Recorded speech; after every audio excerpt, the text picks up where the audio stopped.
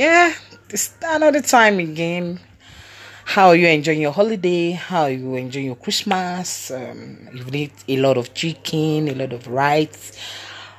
But please don't forget that as you're eating chicken, there's somebody somewhere who does not have any chicken to eat or does not even have water to drink. Trust me, there are a lot of people. There are a lot of people you see and you think everything is good with them, everything is cool with them, and nothing is actually going on well with them. Trust me. There are people whose business has collapsed over the year. There are people who have spiritual problems to deal with. It is your duty. One of the reasons why you have chicken to eat, it is so that you can pass the bone to someone else.